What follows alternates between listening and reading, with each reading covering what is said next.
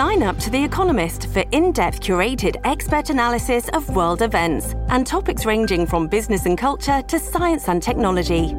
You'll get the weekly digital edition, online-only articles, curated newsletters on politics, the markets, science, culture and China, and full access to The Economist Podcast Plus. The Economist is independent journalism for independent thinking. Go to economist.com and get your first month free. Hey, it's Ryan Reynolds, and I'm here with Keith, co-star of my upcoming film, If, only in theaters May 17th. Do you want to tell people the big news? All right, I'll do it. Sign up now and you'll get unlimited for $15 a month and 6 months of Paramount Plus Essential Plan on us. MintMobile.com/switch. Upfront payment of $45 equivalent to $15 per month. Unlimited over 40 gigabytes per month. Face lower speeds. Videos at 480p. Active Mint customers by 531.24 get 6 months of Paramount Plus Essential Plan. Auto renews after 6 months. Offer ends May 31st, 2024. Separate Paramount Plus registration required. Terms and conditions apply if rated PG. This episode is brought to you by Shopify. Do you have a point of sale system you can trust, or is it a real POS? You need Shopify for retail. From accepting payments to managing inventory, Shopify POS has everything you need to sell in person. Go to shopify.com/system, all lowercase, to take your retail business to the next level today. That's shopify.com/system. Welcome to the New Books Network. Welcome to this episode of New Books in Latin American Studies. Today we're speaking with Dr. Carwell Bjork-James about his new book, The Sovereign Street, Making Revolution in Urban Bolivia, out with the University of Arizona Press in 2020. Carwell Bjork-James is Assistant Professor of Anthropology and Law at Vanderbilt University. Dr. Bjork-James conducts immersive and historical research on disruptive protest, environmental struggles, state violence, and indigenous collective rights in Bolivia. Since 2015, he has been the lead researcher of Ultimate Consequences, a database of nearly 600 deaths in Bolivian political conflict. A second research project looks at the political, ethical, and legal tensions that surround resource extraction projects pursued by, quote, post-neoliberal governments in South America. Both projects draw on his experience as an environmental and human rights advocate and as a participant in direct action protest movements. Carwell Bjork-James, thanks for taking the time to talk to us. It's such a pleasure to join you. I wonder if we could begin by you telling us a little about the origins of this book and this study. What led you to research these movements in Bolivia, and how did the project develop and take shape? Sure. So I had been fascinated by and often admiring of the process of Bolivian social movements in the first half of the 2000s, which is when I think a lot of people in the rest of the world started paying attention to them.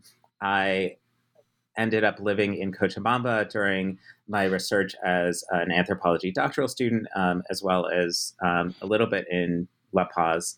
But Cochabamba had been the scene of the 2000 water war, which is actually, I came to learn, the 1999 and 2000 water war, one of these first struggles to directly reverse water privatization in a global south setting, and just a kind of a light of hope in the time of the anti-globalization or ultra-globalization movement that I had been a part of in San Francisco, and also one that was connected to the company Bechtel in San Francisco. So, folks from that struggle were coming to San Francisco. Friends of mine went to Cochabamba to try and learn about their struggle. And so that drew me in. But then in 2003 and 2005, there had been these more dramatic struggles called the gas wars, in which people challenged privatization of gas and also advocated for a refounding of their country as a plurinational state. And so looking at how do movements coalesce, how do they bring themselves onto the national agenda, how do they break into a political party system which had been overwhelmingly non-indigenous and entirely committed to neoliberalism, all those topics were fascinating and were the kinds of coalescing mass movements that I wanted to make my object of study once I started in graduate school. It's really fascinating, and you make the connection at different points throughout the book in terms of your own participation in those anti or alter globalization movements in protest in Seattle, San Francisco, and elsewhere. Mm-hmm.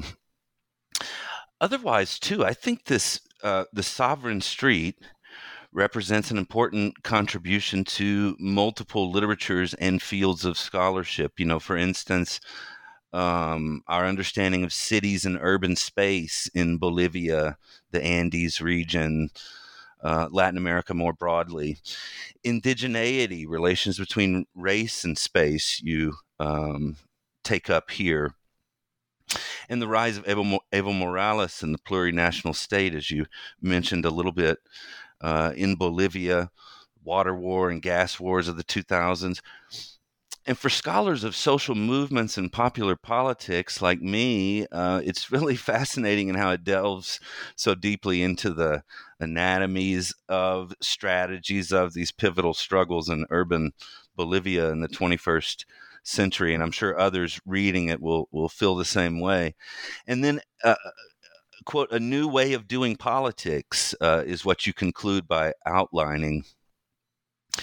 Could you give us an overview of the Sovereign Street and what you think's most important to understand, what you'd like for readers to understand Sure.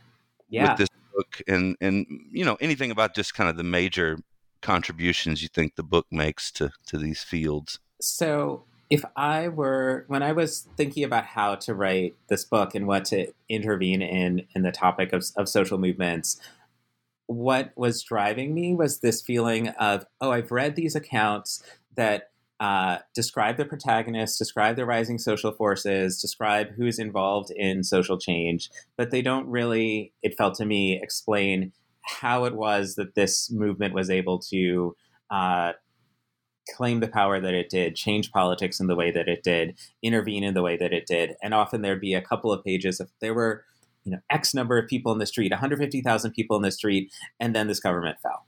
Or there were all of these people here, then this contract was reversed, this privatization was changed. And I wanted to know why.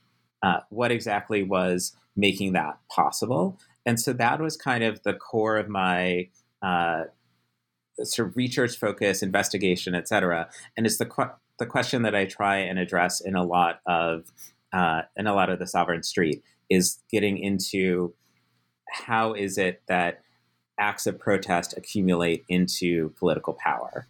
So in the first half of the book, I'm looking very much at the accumulation of tactics. And it's built around the concept of claiming politically meaningful and culturally meaningful spaces as a way of exerting pressure and as a way of demonstrating popular legitimacy, broad popular support, etc. So it's now, do you mean spaces in the strict sense of particular streets and particular parts of La Paz, for instance, or particular plazas, or you mean symbolically, culturally, or a little of both? A little of both, but leaning towards the physical. So that what I'm interested in is, why is it that being in the right place at the right time, as it were, or demonstrating one's power in the downtowns of major cities, or converging upon national capitals and really interrupting the economy in those places, can have significant power. And it's not just symbolic, right? But I wanted to speak to what is the symbolic importance of some physical spaces. And this forced me to really think about what are the ways that in non-movement, non-upheaval moments, those same places play a role in the solidity of a government, in its public pageantry, and its demonstration of popular sovereignty.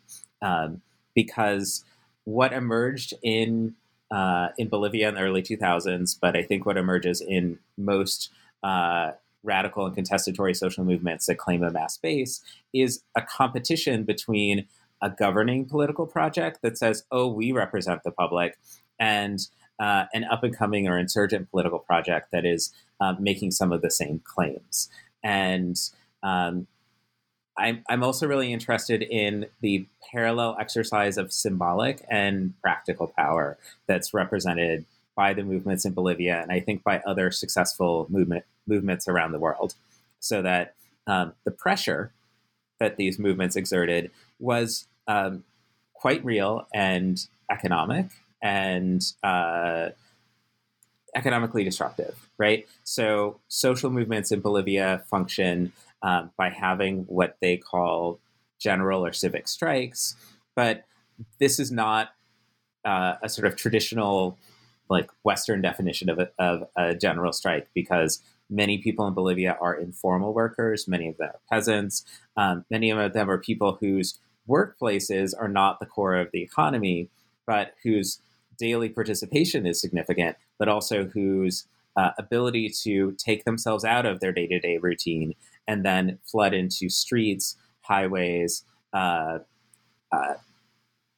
terminals, other places that are like key nodes in the circulation of goods in the country, are able to exercise power in that way. So that's one kind of space. It's dispersed a bit, but it was physically occupied. And then there's a second kind of space, which was much more concentrated in downtowns, often involves central plazas in Bolivia. And those are places where the state has symbolically said, this is our history of democratic legitimacy. We have a central square, which is the place where 200 years ago during the independence struggles and 50 or 70 years ago during the nationalist revolution in Bolivia in 1952, people came together and established the state that we are. And what does it mean to have 50,000, 100,000 peasants, grassroots urban residents, indigenous people in those spaces calling for economic change and calling for self-representation? Well, it can mean something really dramatic. It can mean an ability for another alternative political community to be asserting its power. Now, what happens if those two things are happening together, right? What happens if those mass meetings are deciding on the nature of the blockades, are deciding that La Paz may, be cut off from groceries, gas and fuel for days, for weeks at a time in the process of a political campaign? Then you have something, truly powerful and kind of a public meeting that appears to be directing the direct physical survival of the city, if not the country. And that combination is what I examine in the first half of the book, and represents what I see as kind of the nucleus of the way that a new form of politics pushed to the center of the Bolivian political stage from 2000 to 2005. Thanks. And in chapter 1 of the book, Carl, you focus on much of what you were just touching on just now, urban space claiming and revolutionary events. But I think you do a really good job in this book. And if you want to talk particularly about those two components and kind of definitions and how they fit into the study in Bolivia, that'll be good. But one thing that you do really effectively, and I think this book is so user friendly and would be great for both upper division undergraduate courses and then graduate seminars, is you include many what are called here boxes, this kind of inset 3 to 4 boxes, it seems, kind of in each chapter or here and there throughout the book, really taking up a particular concept like race in Bolivia or Bolivia's turbulent recent history. So I just wanted to kind of flag the that neat feature and user-friendly aspect of the book, and then open the way for you to talk a little bit more about urban space claiming and revolutionary events. Mm-hmm. So, yeah, let me focus first on the nature of revolutionary events. And this was something where I was, I found Bill Sewell's work on the French Revolution really inspiring, because what I was trying to think through is, why is it that, these particular moments, which are dramatic, involve large numbers of people, but don't necessarily have the same kind of force that maybe an earlier generation of revolutions carried through arms represented, right? It was these sort of unarmed uprisings and mass events nonetheless had these regime-changing impacts. And so what I wanted to draw attention to is the way that we, in everyday politics, concede this idea that, like, oh, there is a room of people who will fight out our political struggles for us, and we just call it the parliament, or we call it the Congress. And then what happens with these people power revolutions is that if there's large enough numbers of people in the streets, we're willing to say, oh, this represents something about our society that can't be overlooked. And it maybe helps a lot if that group of people cannot be cleared from the streets, right? If they're irrepressible, they're unable to be pushed aside. I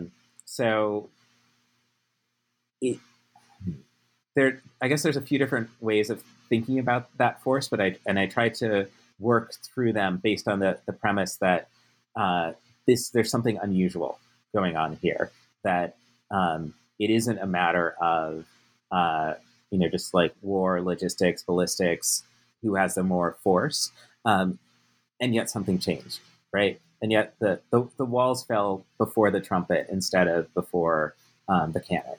And so trying to think about what exactly are such events, why do people come to treat them and take them seriously? And I would argue that we live in a long revolutionary era, that in some ways, ever since the French Revolution, we've understood that good states are founded based on mass popular participation, a mass public mandate, and that generation after generation, we've had different forms of intervention in which mass public upheavals have played a role. And one can look at sort of all of the classic lineage of revolutions, whether it's the French or the French Commune, or 1917 in Russia, or the 1952 revolution in Bolivia, or the 1910 in Mexico, and the ways that these are foundational cultural events in which ideas about who deserves representation in the state are enacted through physical participation, are enacted through public involvement and engagement, and enacted on the symbolic stage often of national capitals.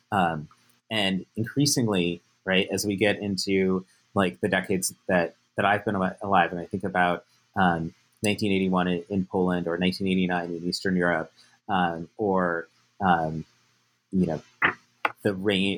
2011 during the Arab Spring, we have these moments when large interpersonally connected groups of people claiming this representational right pose a question to elites. And sometimes the answer that comes about is, we would rather acquiesce to this than fight it directly. We can't imagine the scale of bloodshed that's involved in shutting down something like this is beyond our capacity, and we're willing to take a turn in the future. On page 48 and 49 in the box, was there a revolution in Bolivia in the early 21st century? You were talking just before that in the book about how did Bolivian revolutionaries themselves identify and define revolution, especially as you mentioned with the 1952 revolution in Bolivia and kind of this history of revolution. Much of political discourse tended to be framed buy that. But you say the three aspects of revolution laid out here: extra parliamentary intervention of the excluded masses, transformation of the political system, and reordering of economic relations allow us to get a handle on these divergent views.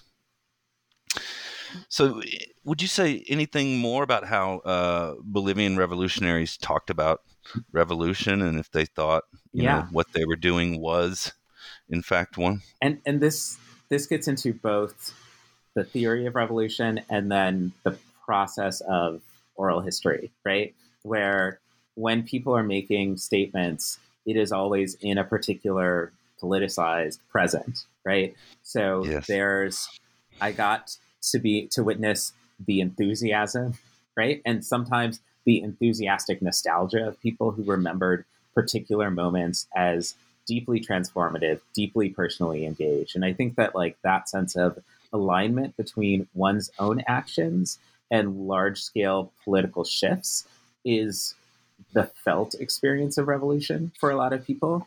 And that lines up, right, with this idea of like the intervening extra parliamentary intervention, right? Like what you do in the streets actually affects the direction of your country. But then also revolution is an investment in a promised future, right? In a belief that the political system will change, that your life opportunities and your life will change as a result of that involvement. And so sometimes the same people, and sometimes, the same people in different times, or different people in a given moment would have different assessments of whether the government that was brought to power of Evo Morales represented a revolution. And that goes alongside the question of, were these moments of revolutionary change? And so I think this is a big and significant question for those of us who don't want our society to endlessly reproduce its current power structure of like, what qualifies as a revolution? How do you see a revolution through? And what do we make of those moments when there's disappointment and betrayal and incompleteness to a revolution? And so one of the things I'm trying to do with this book throughout is to lead people through that process, both of the like heady days of immediate impact and of the internal divisions that follow, and of some of the kinds of shifts that I see present in Bolivia. So I found myself as someone who, wants a more liberated world on the cusp of both like excitement and disappointment all the time, right? Just seeing like, oh, these are these ways that people have learned to fight and have regionalized and generate a respect for their ability to collectively organize and to intervene in politics. And yet also these are the ways that, some leaders catapulted into the state, like often, now have the same constraints upon them or shared interests that are brought about by residents in that state, and can, turn against many of the more radical demands that were put forward by Bolivia's vibrant movements. This episode is brought to you by Shopify. Do you have a point of sale system you can trust, or is it a real POS? You need Shopify for retail. From accepting payments to managing inventory, Shopify POS has everything you need to sell in person. Go to shopify.com/system, all lowercase, to take your retail business to the next level today. That's shopify.com/system. Thank you, Carwell. In Chapter 2, you talk about the water war and how it served as precedent and prototype for key movements in urban Bolivia going forward. And you referenced it a little bit at the beginning of the conversation, 1999, 2000. But what was the water war about, and how did the protests then serve as precedent and prototype? Yeah, so this was a 6-month period in Cochabamba that emerged in response to the privatization of the municipal water system and the city's water resource. And there's a film called Even the Rain that speaks to that latter part, that a contract was signed with a newly minted corporation owned by Western investors largely, but also some Bolivian elites, to own and operate the municipal water system, SEMAPA, as well as to control the right to water infrastructure anywhere within the municipality of Cochabamba. So Cochabamba, like many other Latin American cities, has substantial self-settled popular neighborhoods where people have built their own housing and in many cases built their own water systems, and they were dispossessed of those water systems in the process. People in the central city faced major increases in their water bills overnight, effectively. And the argument was all of this, two arguments were made about privatization. One was that foreign capital was needed in order to expand and complete the water system and provide new sources of water. And then separately, that all of these rises in rates were actually needed to invest in new systems of water and not foreign capital after all. So there was a lot of anger, disappointment at this process. And it also was, the symbol of a neoliberal policy: openness to foreign investment, enclosure of common resources, and secretive behind the scenes deals with new corporate entities that would end up profiting from a public resource. So people started organizing fairly early on and built a lot of ties between very different kinds of people affected by this. So not just these urban ratepayers and para-urban water users, but also the irrigation users in the broader Cochabamba Valley became highly engaged in this. And they created a set of innovative coordination mechanisms, the largest of which was called the Coordinadora, of these kind of public platforms for coordinating protests. And they engaged in a series of mass protests over water privatization, with some early waves in November and December, and then the largest ones in January, February, and April. And they also hosted a 50,000 person self-organized referendum on water privatization.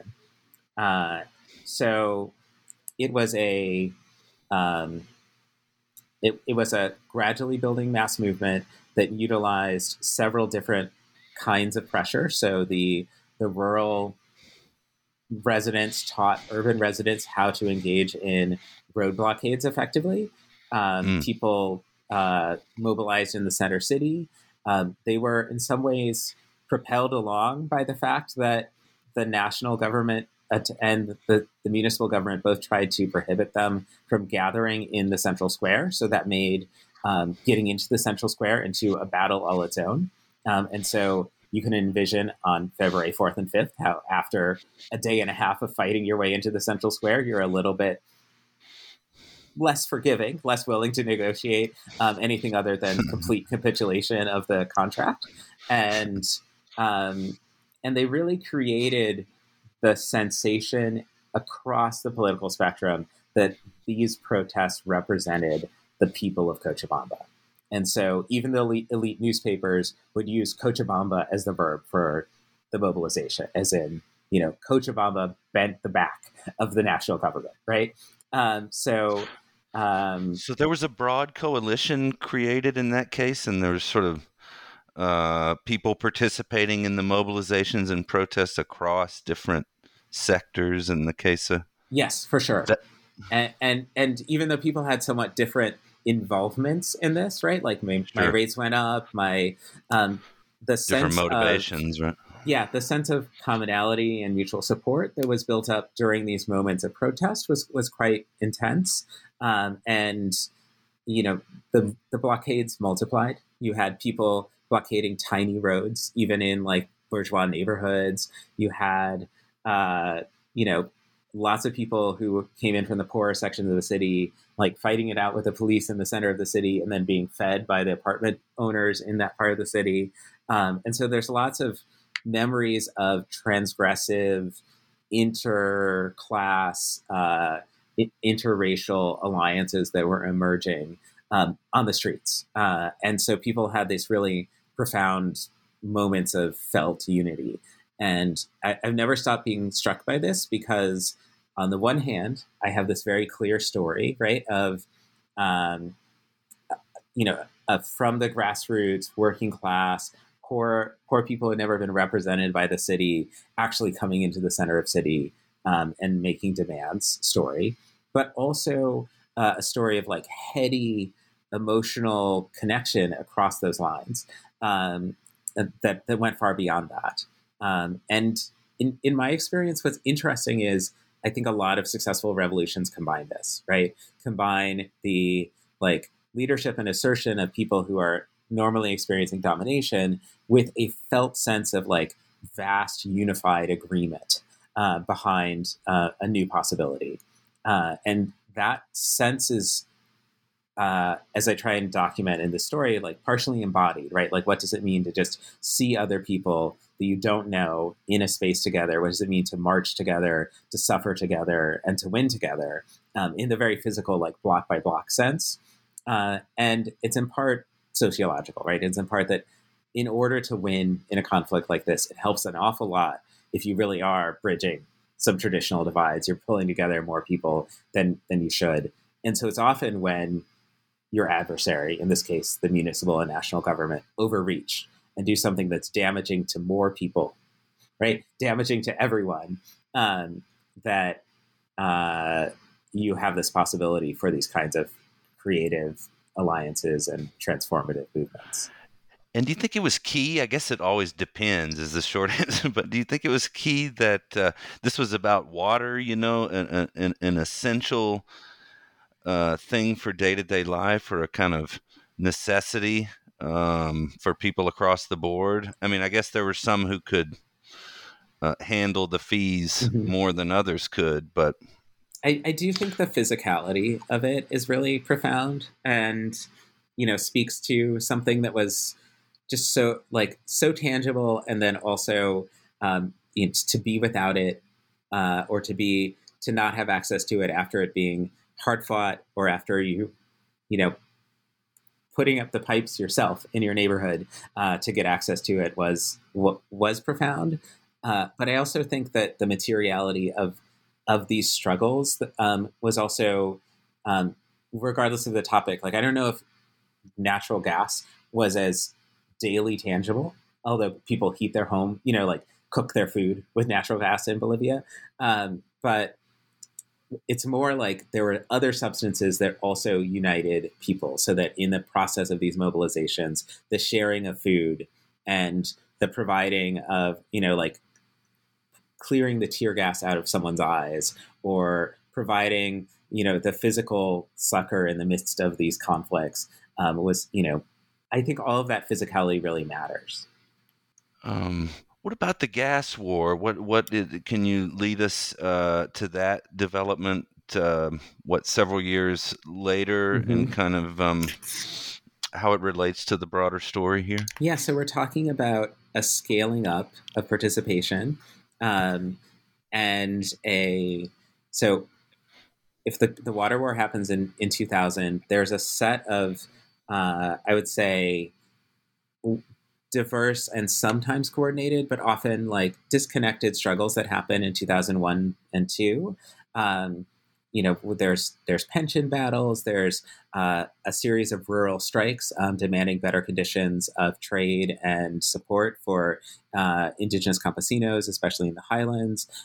There's a set of coca struggles. So there's a whole ferment that's going on, but it's not until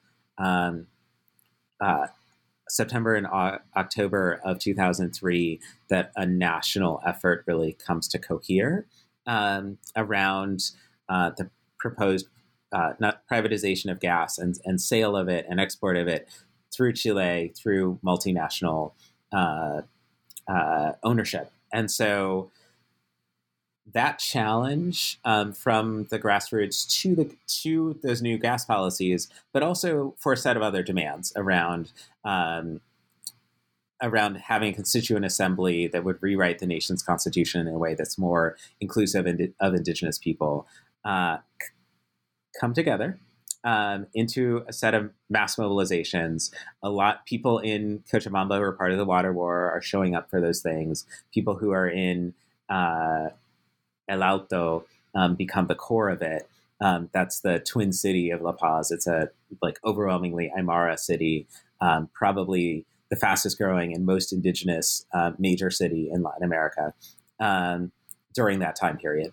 And it's also something that is sparked in the rural areas as well. So El Alto lives in symbiotic dialogue or with the surrounding Altiplano of La Paz, because Alteños are migrants from the Altiplano, and that part of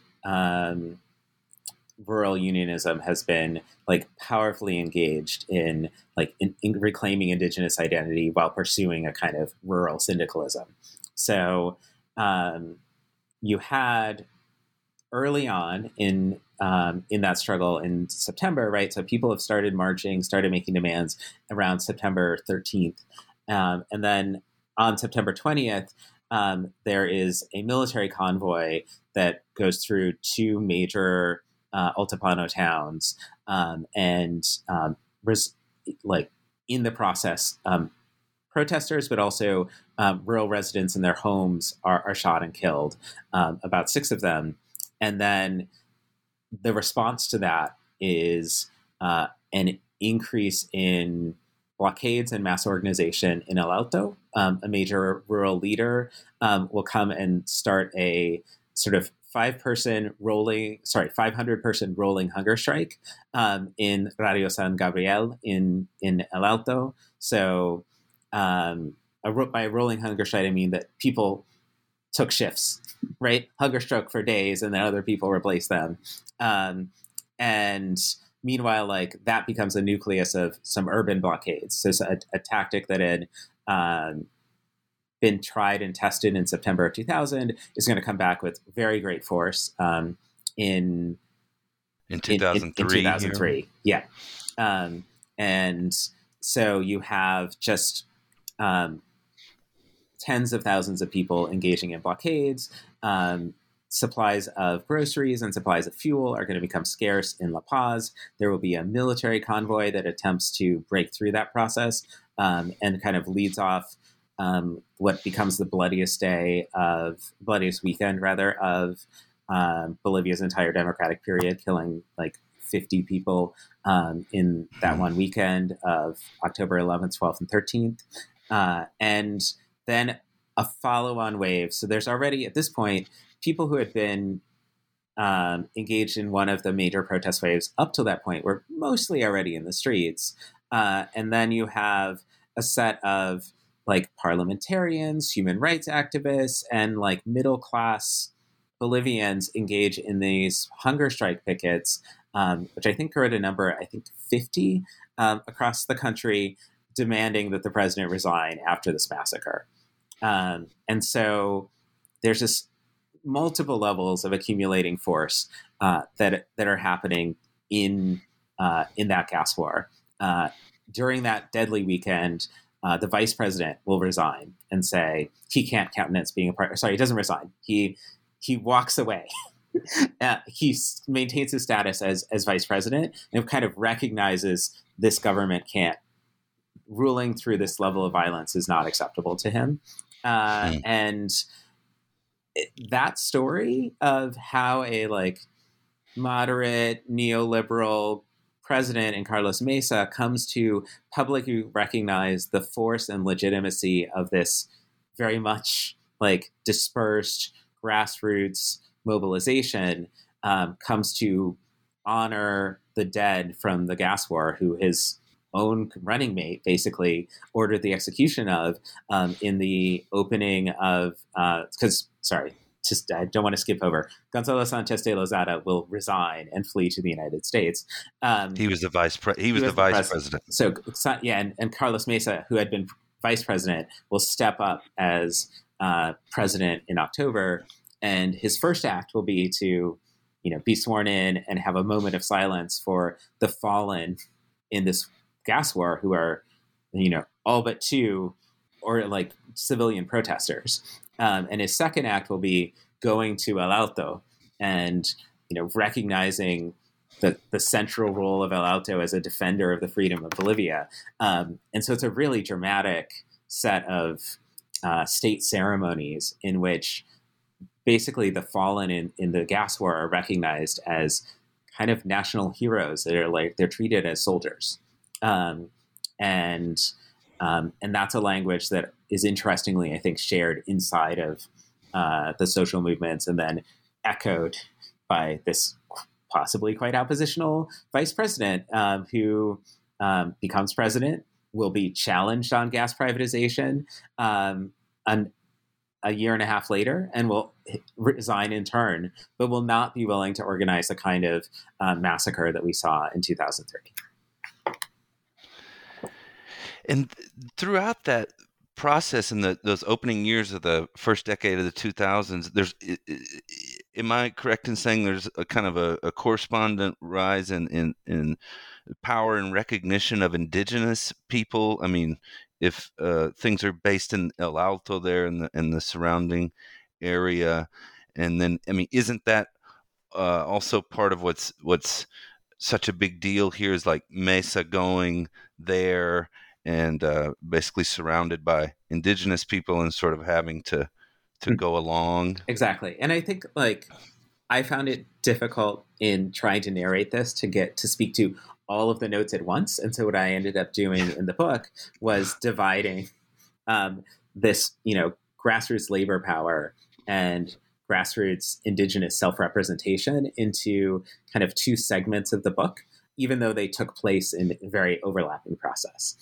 So, depending on where you are, if my fieldwork had been in the Altiplano, indigenous self-representation is the story of the April and September 2000 uprisings, of the 2001 uprising. Those are stories about indigenous peasants coming to govern themselves. And that built on, arguably an entire generation or entire 40 years of struggle from the early 1970s onward to recast the Campesino movement, which had been two things about the Campesino movement.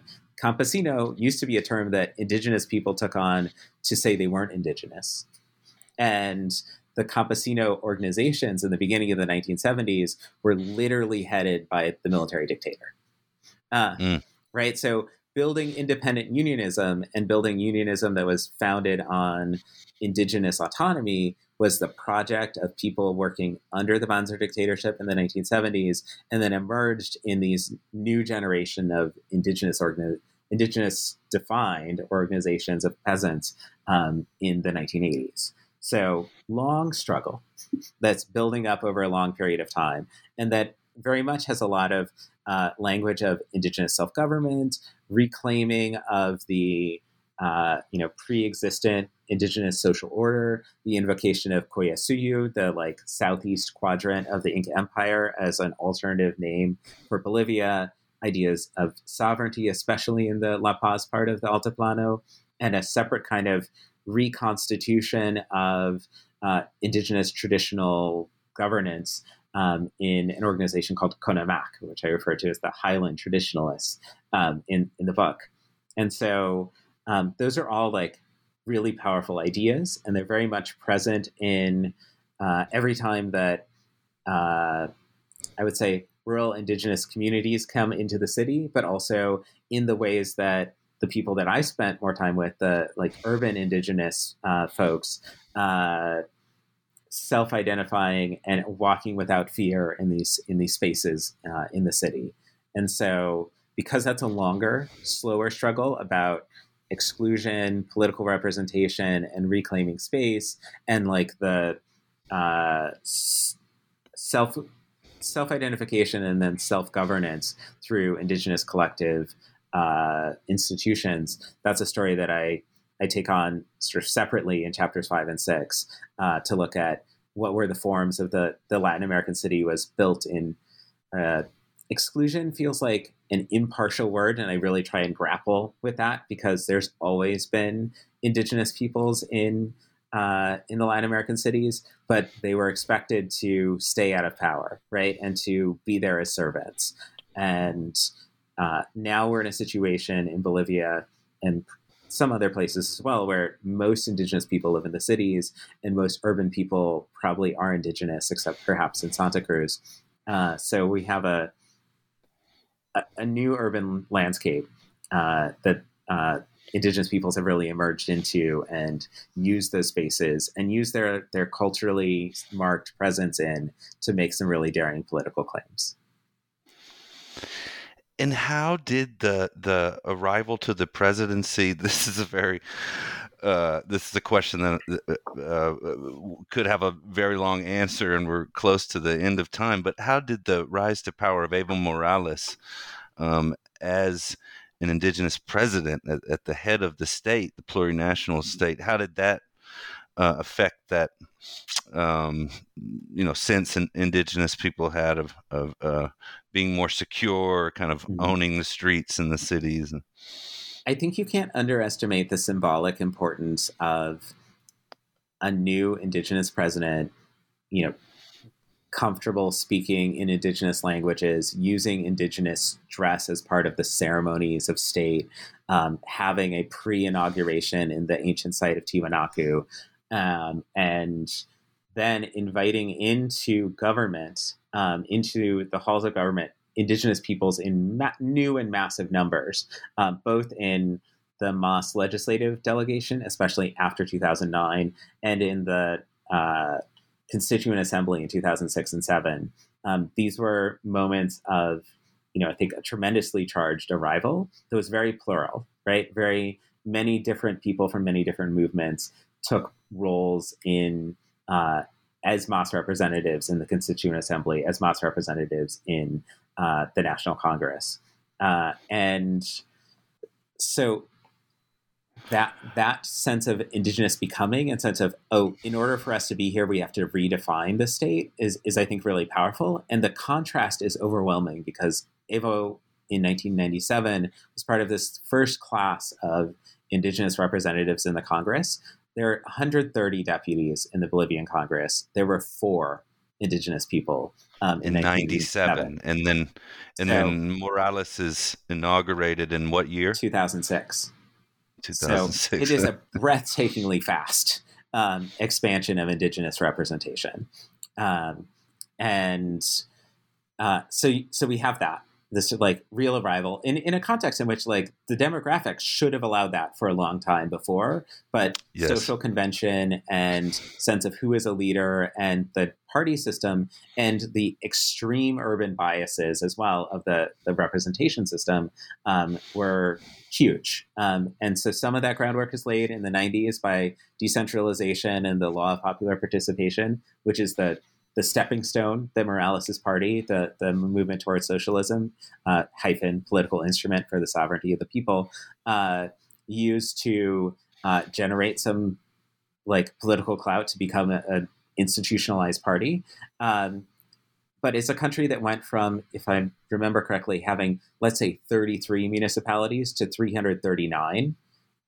So what used to be true was the rural areas of the country were governed from one provincial town that oversaw all of them, and in which the white residents monopolized political representation. And so even though indigenous peoples had the right to vote from 1952, their right to self-represent is just drastically changed. And their access to the vote was increased dramatically between 2006 and 2010 by this massive voter registration and just identification provision programs that were implemented by the Morales government. Yeah, at the same time, then it becomes a house divided, as you say in the last chapter of the book, Chapter 7, yeah. Mobilization and counter-mobilization within the plurinational state. Yeah, so we have, the Morales government does all of these representational actions and then also is managing a state and an economy and is has granted in constitutional text some very far-reaching ideas that it realizes quite rapidly, right? So the Constitution's passed in 2009, and all of the enabling legislation for the Constitution needs to be written in 2010 and 11, and that was the time of my fieldwork. And so they promised autonomy in the Constitution, but what kind of autonomy? And Indigenous March will debate that, and will find, the system that's offered lacking. In real autonomy, in some ways, is grounded in having your own financial revenue stream, and the Indigenous Fund will become a political football, and then ultimately the site of the largest corruption scandal in the Morales era.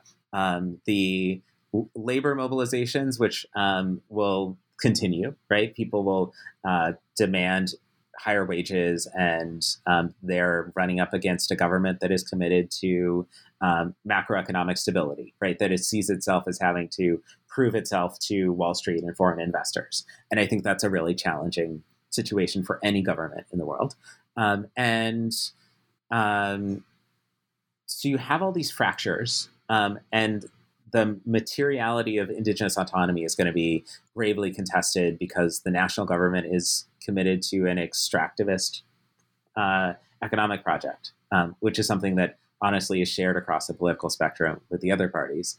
And so the possibility of new roadways and new gas and oil infrastructure and conversion of the very large forests of Bolivia into new agribusiness all become priorities of the national government. And so these fractures are quite significant. And those are just the structurally explainable ones. I don't know if I have a story for a town like Potosi, right, which 80% voted for MAS, 90% even at one point, right? And then had a set of development demands that they wanted new investment, new other things, and went on strike in 2010 and in 2015. And gradually a wedge grew between urban Potosi and the MAS government. A wedge built of disappointment and feeling like it was the sort of leftover stepchild of the national government. And now that is a city that is intensely skeptical of the MAS and its project. Well, to close, Dr. Bjork-James, could we shift gears a little bit and talk about your current research or research projects on the horizon? Yeah, so the thing I've spent the most effort on is building a database around political conflict in Bolivia, and it's centered around the lethal consequences of that political conflict. So during the democratic period. So Bolivia is an interesting place for this kind of research in general, like all of my research, because it's one of the most politically involved places in the world, with one of the highest percentages of people who say they've participated in protest in their lifetime. And it's also a place where, there are some really dramatic outcomes, as I've discussed from protest. But there has been a human cost to that. And so I've documented now over 600 deaths since 1982 in this comprehensive database, which is on its way to being both a commemorative digital archive in which we remember the circumstances of these deaths, and a data set in which we can look at patterns of under what circumstances were people able to organize successfully in spite of deadly state repression. And I think that question of what happens when there is deadly state repression, how do movements sometimes succeed in that case, is one of the most important ones in a world in which states have the monopoly of violence. Well, Carwell Bjork-James, we appreciate your time today. The book, everyone, is The Sovereign Street, Making Revolution in Urban Bolivia, University of Arizona Press, 2020. Thanks for joining us for this episode of New Books in Latin American Studies.